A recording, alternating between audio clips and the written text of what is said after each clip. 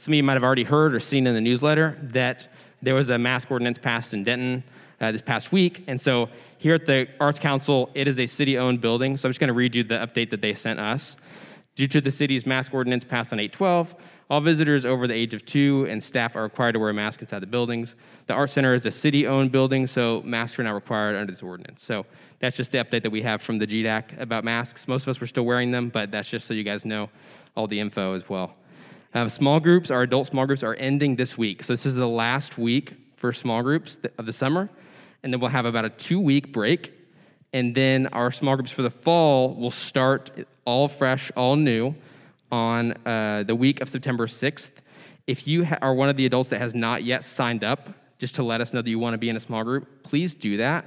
Most of us have, but there might be a couple of you who have missed that. So it's dentonnorthchurch.com/small groups.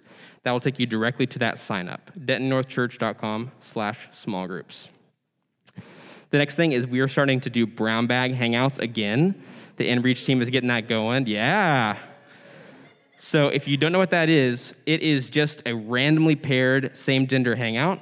And so you just go sign up. You get paired with somebody you don't know that well, or maybe someone you know a little bit. But you get a chance to hang out. You can grab coffee, grab lunch, do a Zoom call, whatever you would like to do. And you just get to know that person a little bit better. So it's a cool way to get to know people in our community better. And it just can be kind of random. So definitely sign up for that. It's very, very cool. And then the next thing is the women's hangout, which is today after church. The person for any info, if you need it, is Andrea, right there. And she's going to send some information, like about where to park and stuff, in the women's group me. If you aren't on that group me, you can talk to Andrea. But the details should be behind me here. It's after church at 12:30, BYO lunch, hang at the pool. So super sweet. It's going to be Epic Apartments, which is 3200 South Interstate 35. And yep, again, it's hosted by Andrea. So please come. That'll be awesome. Soak up that sun a little bit. Next week after church, there is a men's hangout. And that'll be at the Ranch, 3806 Hampton Road. And it's from 12 to 2, or however soon you can get there. And I'm told that Brad is cooking. Is that right, Brad? Where's Brad at? Okay, no confirmation. So we'll see. Maybe bring a sandwich just in case. And there's going to be Mario Kart tournament, board games, and some other stuff. So it seems kind of like a no-brainer to go to that, obviously. But go easy on my Mario Kart. I'm pretty rusty, okay? So please, be chill. Then the other thing is that we have the Denton North Church retreat, the first ever Denton North Church retreat. That is October 23rd and 24th. Some of you guys have heard this announced multiple times, but some of y'all are new or you're fresh back from the summer or whatever. So jot that down, mark off that weekend in your calendars. And that's pretty much it. So I'm going to, we also have our offering basket, but we do that digitally now. So it's just an offering basket. So if you have not done that in a while, it is dentonnorthchurch.com/donate. You can give a one-time gift, or you can set up a recurring gift. I'm going to say a short prayer for our service today. Lord, thank you so much for the excitement of the school year starting back and getting people that we've missed back from their being away in the summer, and also the new faces that you'll bring. Lord, I just ask you to bless this year. Help us to be motivated just to go into this year full of energy. Lord, we just pray for our focused staff and students, and Lord, we just ask that you would move mightily on the campuses this year, and just protect them as they go. Lord, thank you for this chance to get together and worship and hear your word. Lord, we just love you. Thank you for loving us and for just allowing us to be part of what you're doing. Hear my pray. Amen. Well, good morning. My name is Brad. I'm one of the ministers here. I'm going to do that a couple weeks, introduce myself since we have some new faces, and will for the next couple of weeks. Okay, great. My cup, it says Crazy Cat Lady. Yeah. I'm not going to tell the story behind it, so I'm going to try not to break this one like I did last week. So Chelsea thinks everybody knows the answer to this question already, but I don't. Who would win, a tiger or a lion?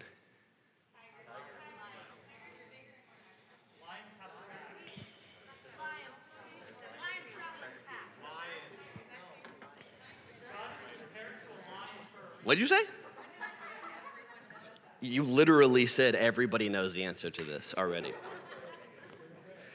So it's tricky, right? Because technically speaking, yes, one-on-one battle, tiger and lion, tiger's going to win. In fact, there's been multiple times, apparently, that this has happened, unfortunately.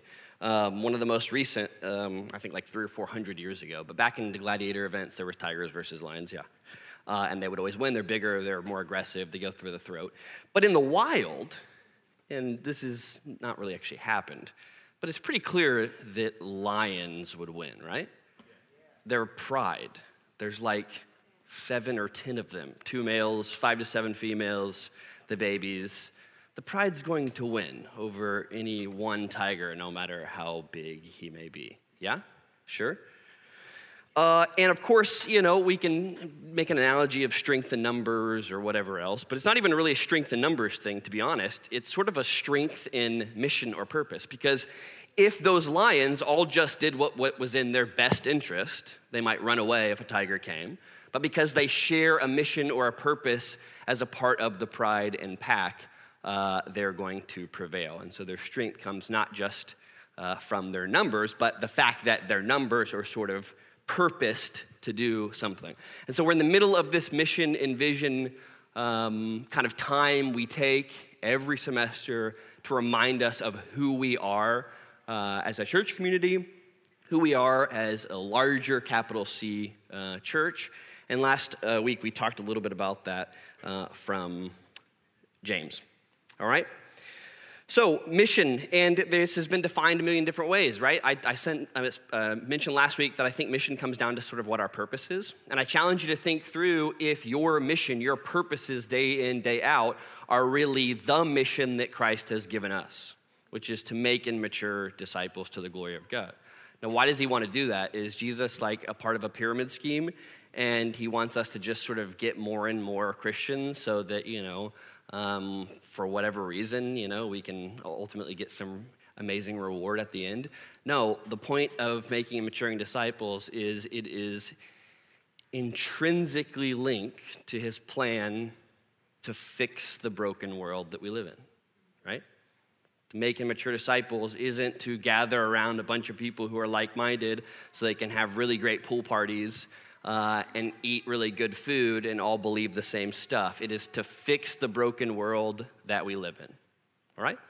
And that's our mission. It really is. That's our mission. And we've got to constantly be thinking about, is our mission, okay, something that we live out in our life, or do we get kind of distracted?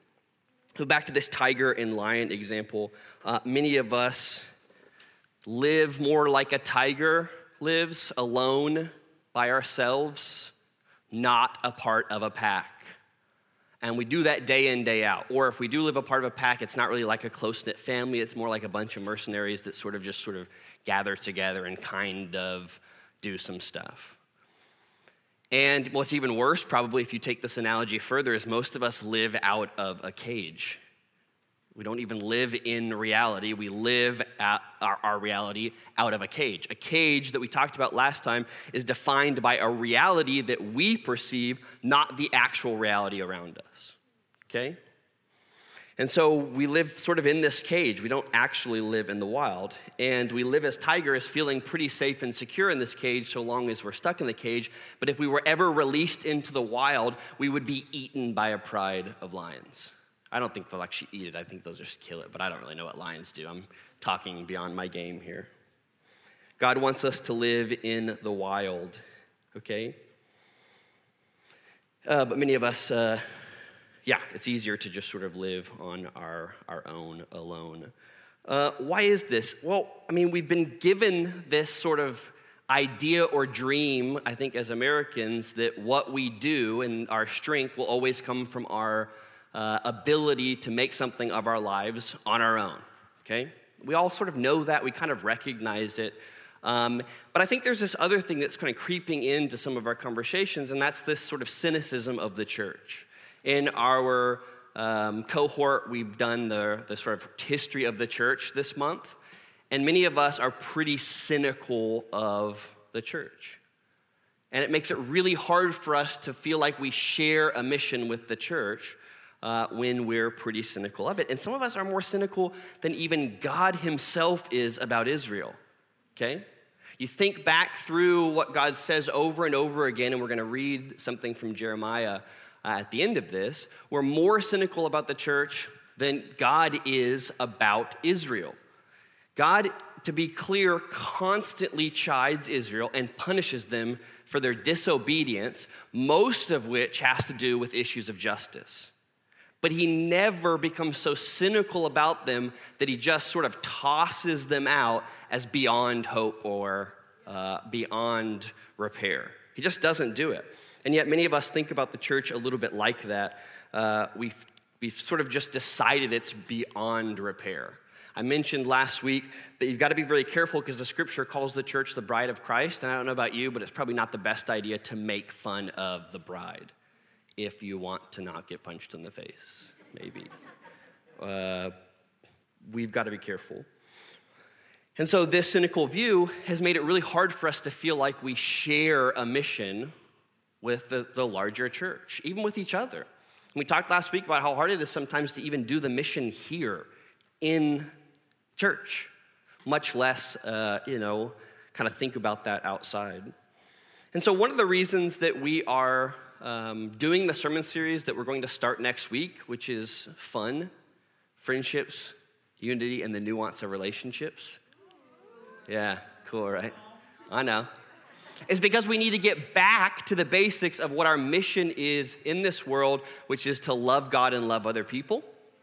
I read a book, it was probably last week or whatever, and it's about spiritual conversations, practical art of spiritual conversations, and he really makes it, kind of breaks down sort of our mission in this world, our purpose in this world being loving God, loving others. There's an inward component to that and an outward component to it. The inward component of loving God is obviously spending time with him, learning more about him. The outward, displaying his goodness in the world by living in accordance with what we believe. The same thing for the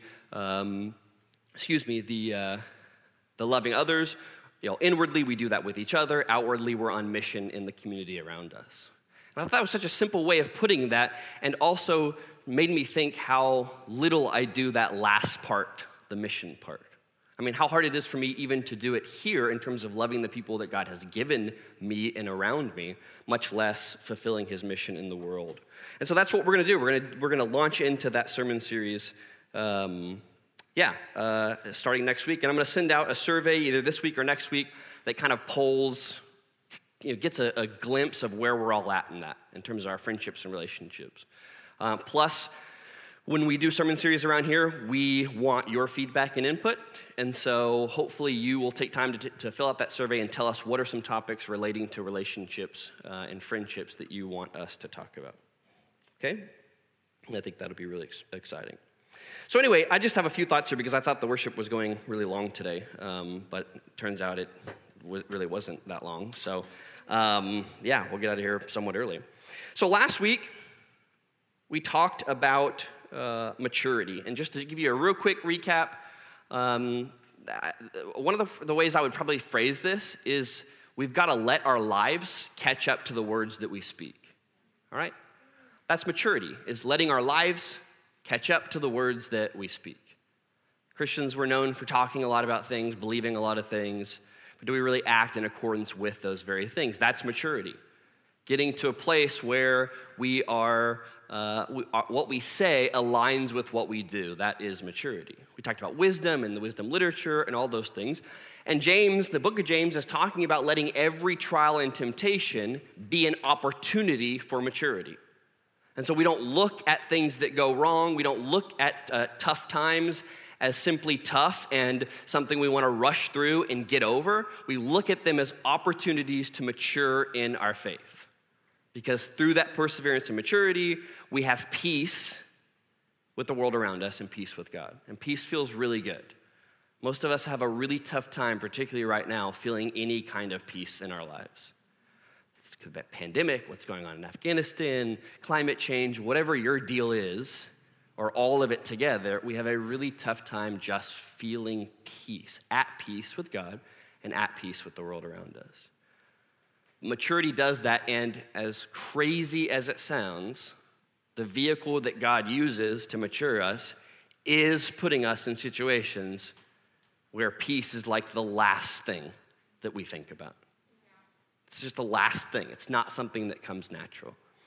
We look for peace in all of the areas that seem to be the easiest to find peace. Vacation, watching a movie, zoning out, drugs and alcohol, whatever it is, making money, feeling like we have a lot of it, feeling comfortable. But God says, no, we find this peace through these trials that he takes us through. So, has your life caught up? Okay, life caught up to the words we speak. Guys, has our lives caught up to our mission in Christ? Do we really believe, share a belief, okay, that God is making and maturing disciples all around us? Or have we limited him to a few areas that seems like maybe that God wants to work in those areas? Does God really run the world that we're in? Is he really changing it, putting the pieces back together, or not? That is the essential question of mission. And if you believe that he's doing that, good for you. The next step is to let your life catch up to that mission.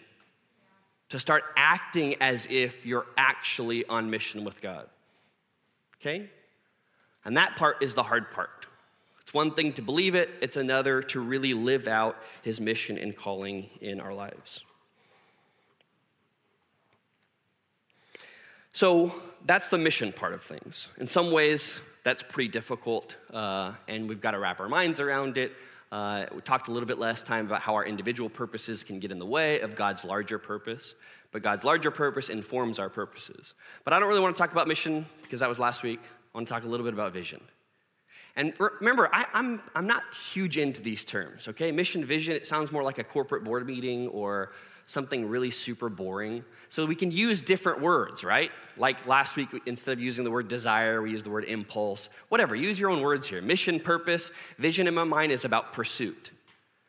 It's about every day, what am I pursuing? Sort of vision is where the rubber meets the road. What do I see ahead of me as the thing that I'm going after? It's the pursuit. That's the vision.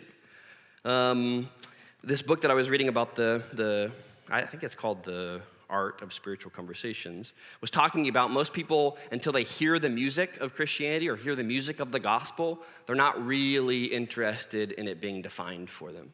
I thought that was kind of interesting. That's, to me, vision is the music of what it is that we should be doing. It's the thing that drives us. I've used this quote so many times because I think it's so good, and I've butchered it so many times, you would think I'd memorize it. I haven't. It's this thing that used to be up on Ryan's wall about, I'm messing up again. If you want people to build a ship, you don't teach them how to build a ship, you teach them how to love the sea. All right. Pretty dang good, right? That's gotta be. It's probably a way better quote than that, but only probably, because I did a pretty good job, I think, of saying it. You give them the vision. And many of us want to start, I think, with, willing ourselves, giving ourselves a duty. This is the mission. This is what we've got to do. But the vision is what ultimately carries us day in, day out with doing the mission of God. It's how we see the reality of the world around us and expect for God to do something amazing and miraculous. And that's our vision. For most of us, our vision is nothing more than just a projection of our impulses that we talked about last time in James. We want this, we want that, so we see it happening, and that's what we work for. I want to be more secure so that I don't have to, have trouble paying rent this week. I want to be, appreciated by this person, and so I'm going to do this, do that. And when we live down to those sort of daily visions of what we want our lives to be like, we miss the vision that God's been giving us all along, a vision of him fixing the broken world around us.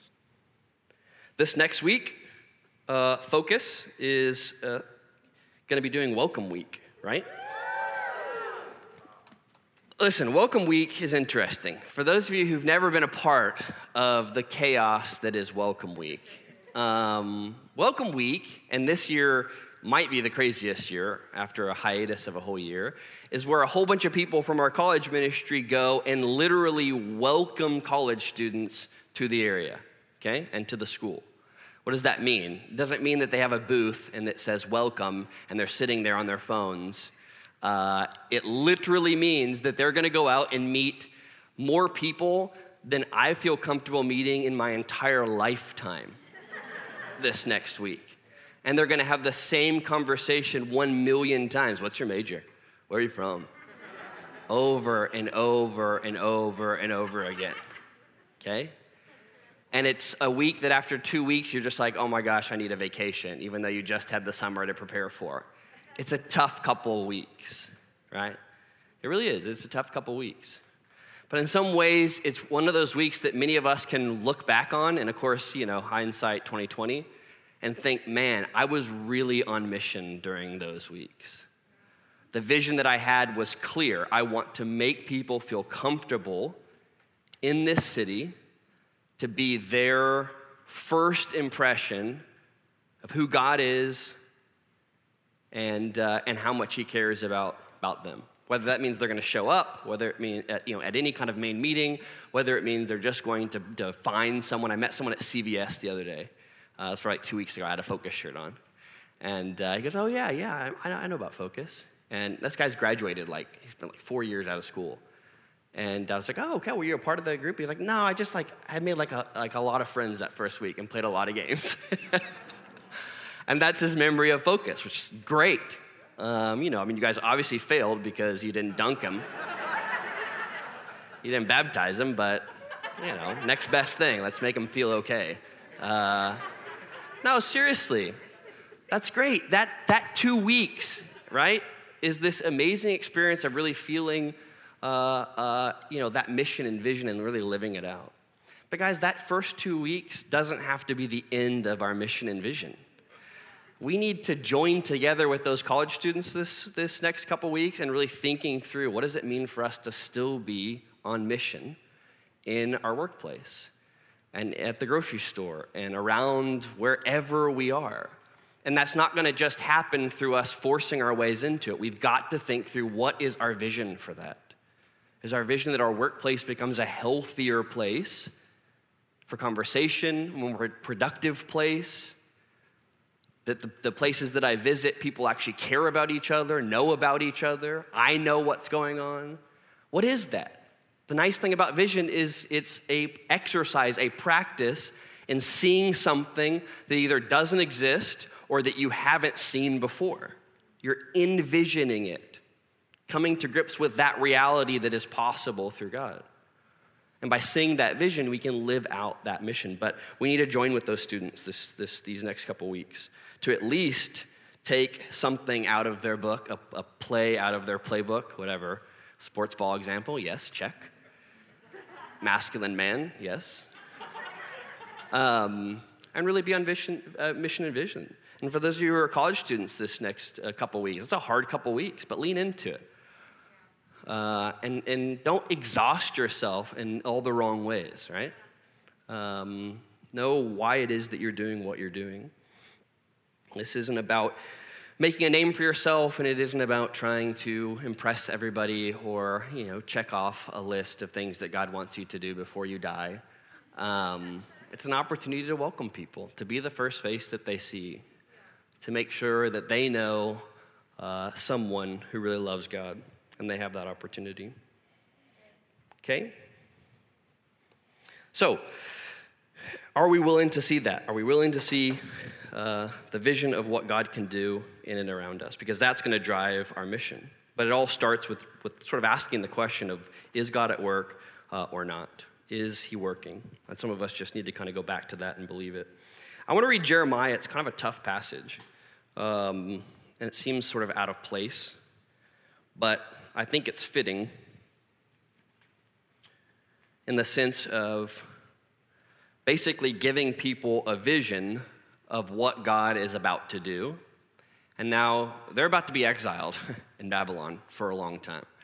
The temple's going to be destroyed. This is one of the worst moments in Israel's history, okay? And this is all as a punishment for the way that they've treated each other and the way that they've failed the nations around them to really give God glory. But there's still a sense of who God is and what he's going to do in their context. So Jeremiah 23, and we're going to read 1 through 32.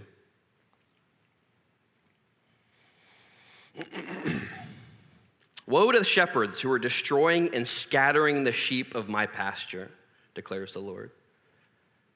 Therefore, this is what the Lord, the God of Israel, says to the shepherds who tend my people. Because you have scattered my flock and driven them away and have not bestowed care on them, I will bestow punishment on you for the evil you have done. You see, you get a glimpse here of what God is so angry about. The people who are supposed to be taking care of his children are not.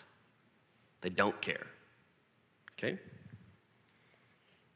I myself will gather the remnant of my flock out of all the countries where I have driven them and bring them back to their pasture, where they will be fruitful and increase in number. I will place shepherds over them who will tend to them, and they will no longer be afraid or terrified, nor will any be missing, declares the Lord. The days are coming when I will raise up for David a righteous branch, a king who will reign wisely and do what is just and right in the land. Talking about Jesus, or at least alluding to it. In his days, Judah will be saved and Israel will live in safety. This is the name by which he will be called the Lord, our righteous Savior. So then, the days are coming, declares the Lord, when people will no longer say, as surely as the Lord lives, who brought the Israelites up out of Egypt, but they will say, as surely as the Lord lives, who brought the descendants of Israel up out of the land of the north and out of the countries where he banished them. Then they will live in their own land. You see the significance here is God is saying it's not going to be a God that did something long ago. It's a God that is doing something now that I can connect to. He's done this in my area, my nation, my city, whatever it is. But we've got this problem. Concerning the prophets, my heart is broken within me. All my bones tremble. I'm like a drunken man, like a strong man overcome by wine. Because of the Lord and his holy word, the land is full of adulterers. Because of the curse, the land lies parched, and the pastures in the wilderness are withered. The prophets follow an evil course and use their power unjustly. But prophet and priest are godless. Even in my temple I find their wickedness, declares the Lord. Therefore their path will become slippery. They will be banished to darkness, where they will fall. I will bring disaster on them in the year they are punished, declares the Lord. Among the prophets of Samaria, I saw this repulsive thing. They prophesied by Baal and led my people Israel astray. And among the prophets of Jerusalem, I've seen something horrible. They commit adultery and live a lie. They strengthen the hands of evildoers so that not one of them turns away from their wickedness. They are like Sodom to me. The people of Jerusalem are like Gomorrah. Therefore, this is what the Lord Almighty concerning the prophets. I will make them eat bitter food and drink poisoned water, because from the prophets of Jerusalem, ungodliness has spread throughout the land. This is what the Lord says. Do not listen to what the prophets are prophesying to you. They fill you with false hopes. They speak visions from their own mind, not from the mouth of the Lord. They keep saying to those who despise me, the Lord says, you will have peace. And to all who follow the stubbornness of their hearts, they say, no harm will come to you. But which of them has stood in counsel of the Lord to see or hear his word? Who has listened and heard his word? See, the storm of the Lord will burst out in wrath, a whirlwind swirling down over the heads of the wicked. The anger of the Lord will not turn back until he fully accomplishes the purposes of his hearts. In days to come, you will understand it clearly. I didn't send these prophets. They have run with their own message. I did not speak to them, yet they have prophesied. But if they had stood in my counsel, they would have proclaimed my words to my people, and would have turned them from their evil ways and their evil deeds. Am I only a God nearby, declares the Lord, and not a God far away? Who can hide in secret places that I cannot see them? Do not I fill the heaven and earth? I have heard what the prophets say, who prophesy lies in my name. They say, I had a dream. How long will this continue in the hearts of these lying prophets, who prophesy the delusions of their own minds? They think the dreams they tell one another will make my people forget my name, just as their ancestors forgot through Baal worship. Let the prophet who has a dream recount the dream, but the one who has my word speak it faithfully. For what has straw to do with grain? Is not my word like fire and like a hammer that breaks a rock in pieces? Therefore I am against the prophets who steal from one another words supposedly from me. Yes, declares the Lord, I am against the prophets who wag their own tongues and yet declare the Lord declares. I'm against those who prophesy false dreams. They tell them and lead my people astray with their reckless lies, yet I didn't send or appoint them. They do not benefit these people in the least, declares the Lord. and then Jeremiah 29.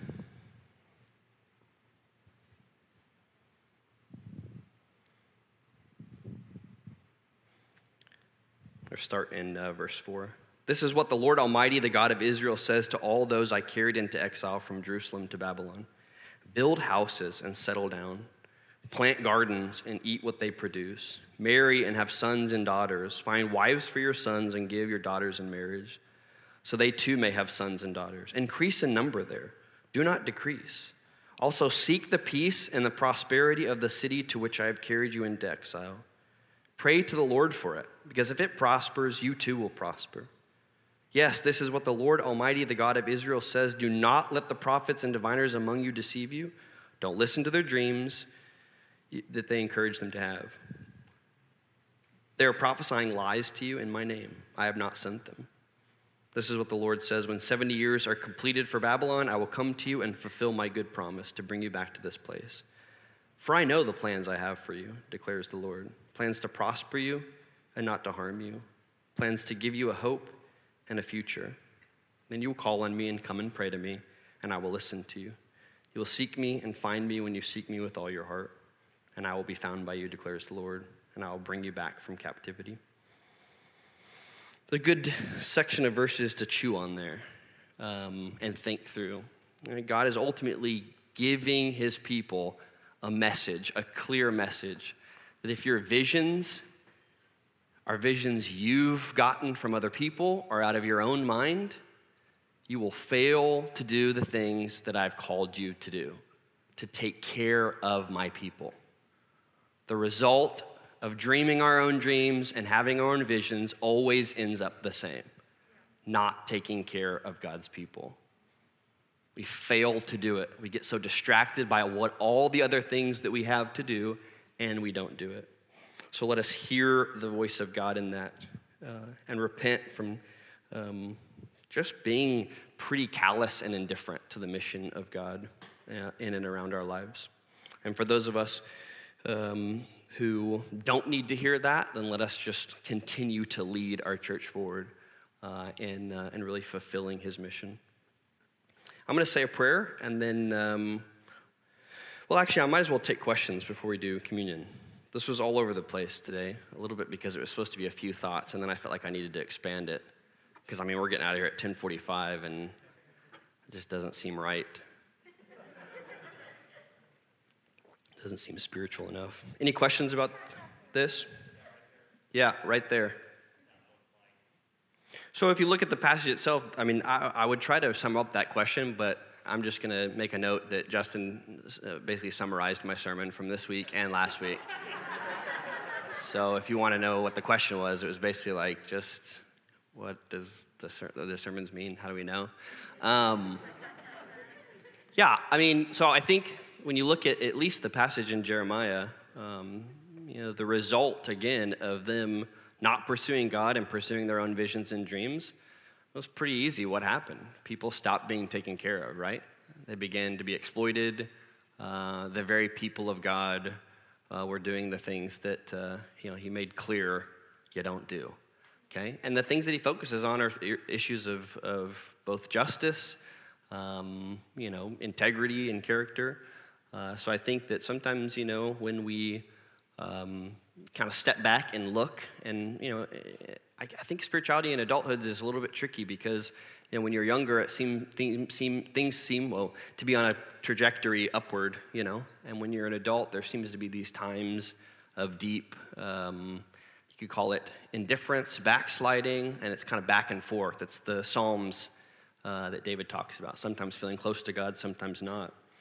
But I think that, the litmus test for, at least in my mind, for vision and mission is, really how do we think about and treat people? There's no better, test of that. I think we can talk about it too in terms of, how much do we love God, but, God is concerned with how we treat other people. And that's what I would say. Your question is basically sum up all that, but you just have to go back and listen to it and try to make sense of it. Catherine, you had a question? No, not anymore? You don't want to be made fun of in front of the group? No, I don't mind that. Oh, you don't mind that? Okay, good. Well, I think you just answered it. Oh, good. Just in case I'm going to ask it. Oh, okay. How do we make sure that we're not being a false prophet? Yeah. Yeah, I mean, she said, how do you know you're not being a false prophet? Probably if you're asking the question, that's probably step one. No, I meant that in a good way. Like, if you're asking, am I, then that's a good sign, not a bad sign. I don't think most false prophets ask themselves whether they're false prophets. But I think God is basically saying, you're speaking my words to people, and not the words that you've gotten from each other. So that's a big one. They're constantly just trading words and visions that they got from each other, and not ones that really came from God speaking. Yeah? Is there a difference between being like cynical of the church and being like judgmental or like really looking at the church in critical eyes? Yeah, you could use a lot of language here, cynical maybe versus critical. Guys, I mean, when you look at what God is doing here, he has hope, and he's not given up on him, but he is certainly critical of the people of Israel. He's punishing them. He's literally telling them that they're all doing the stuff, and specifically stuff that they ought not be doing.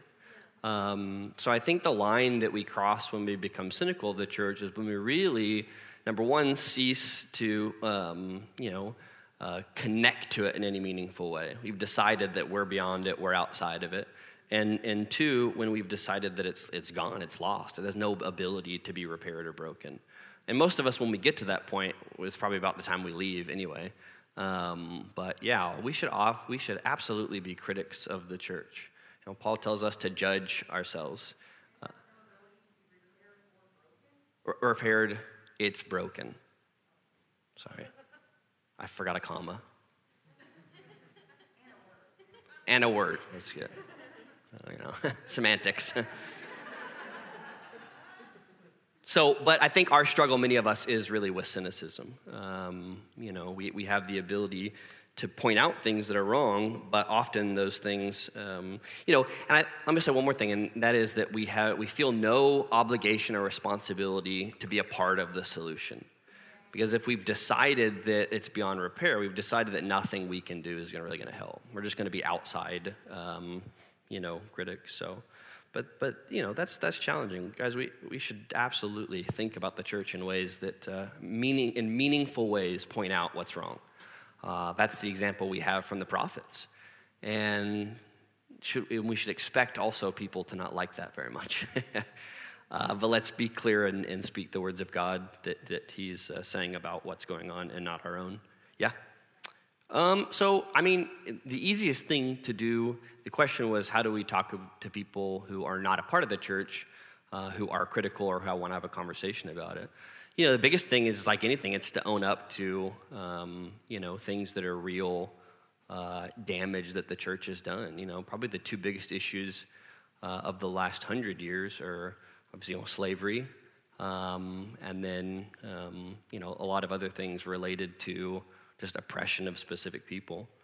But then again, that's kind of, history past.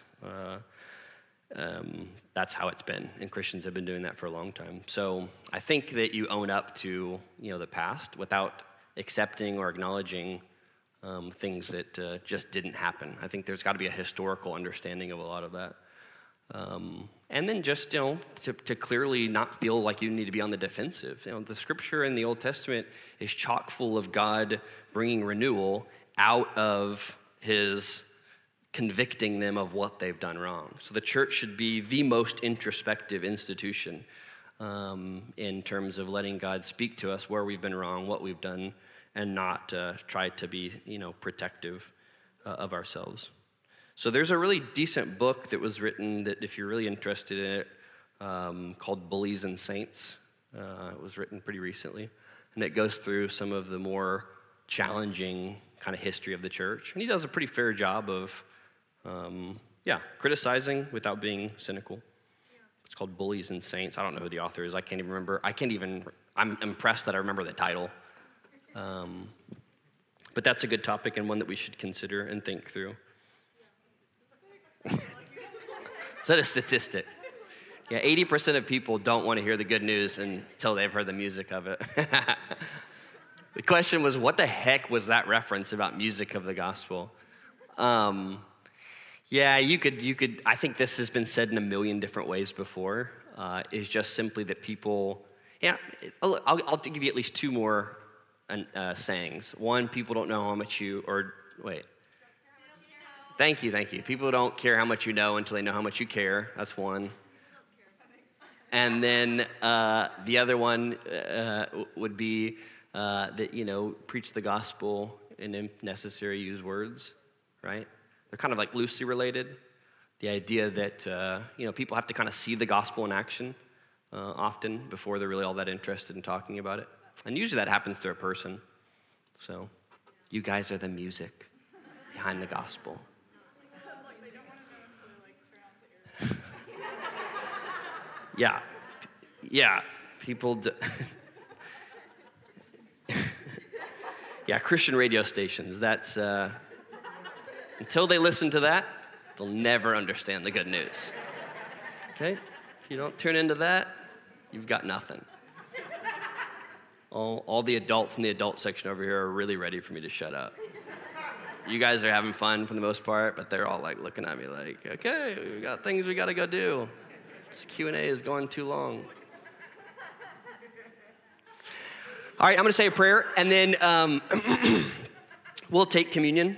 And if you don't have the communion cup, there should be some around you, but I think we ran out, so we might not be able to give everybody communion. I'll just say this.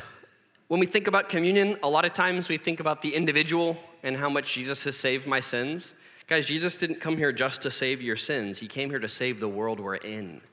Okay? So as we take this communion, and particularly in a week where, again, this just feels really difficult.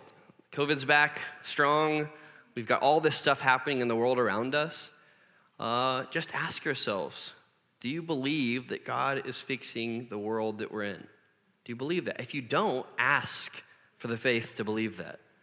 And if you do believe it, are you doing anything about it? And if you're not, ask for the strength to do something about it and the wisdom, okay? And so I'll pray for us to take communion and then, excuse me. Oh, golly. What'd you say, Tyrus? Okay. God, thank you very much for just bringing us together and putting us in the work that you're doing. Lord, just convict us of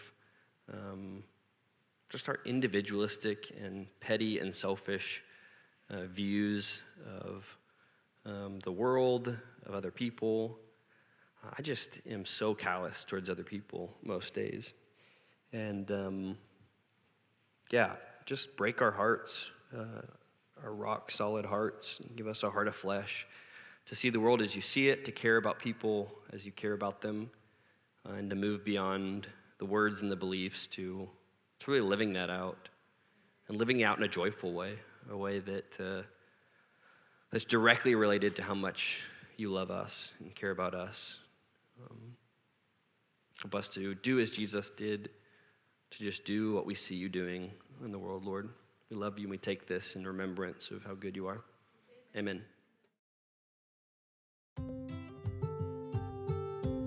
Thanks for joining us for our sermon podcast. We would love for you to join us on Sunday morning or in one of our small groups during the week. And you can get more information about that at dentonnorthchurch.com.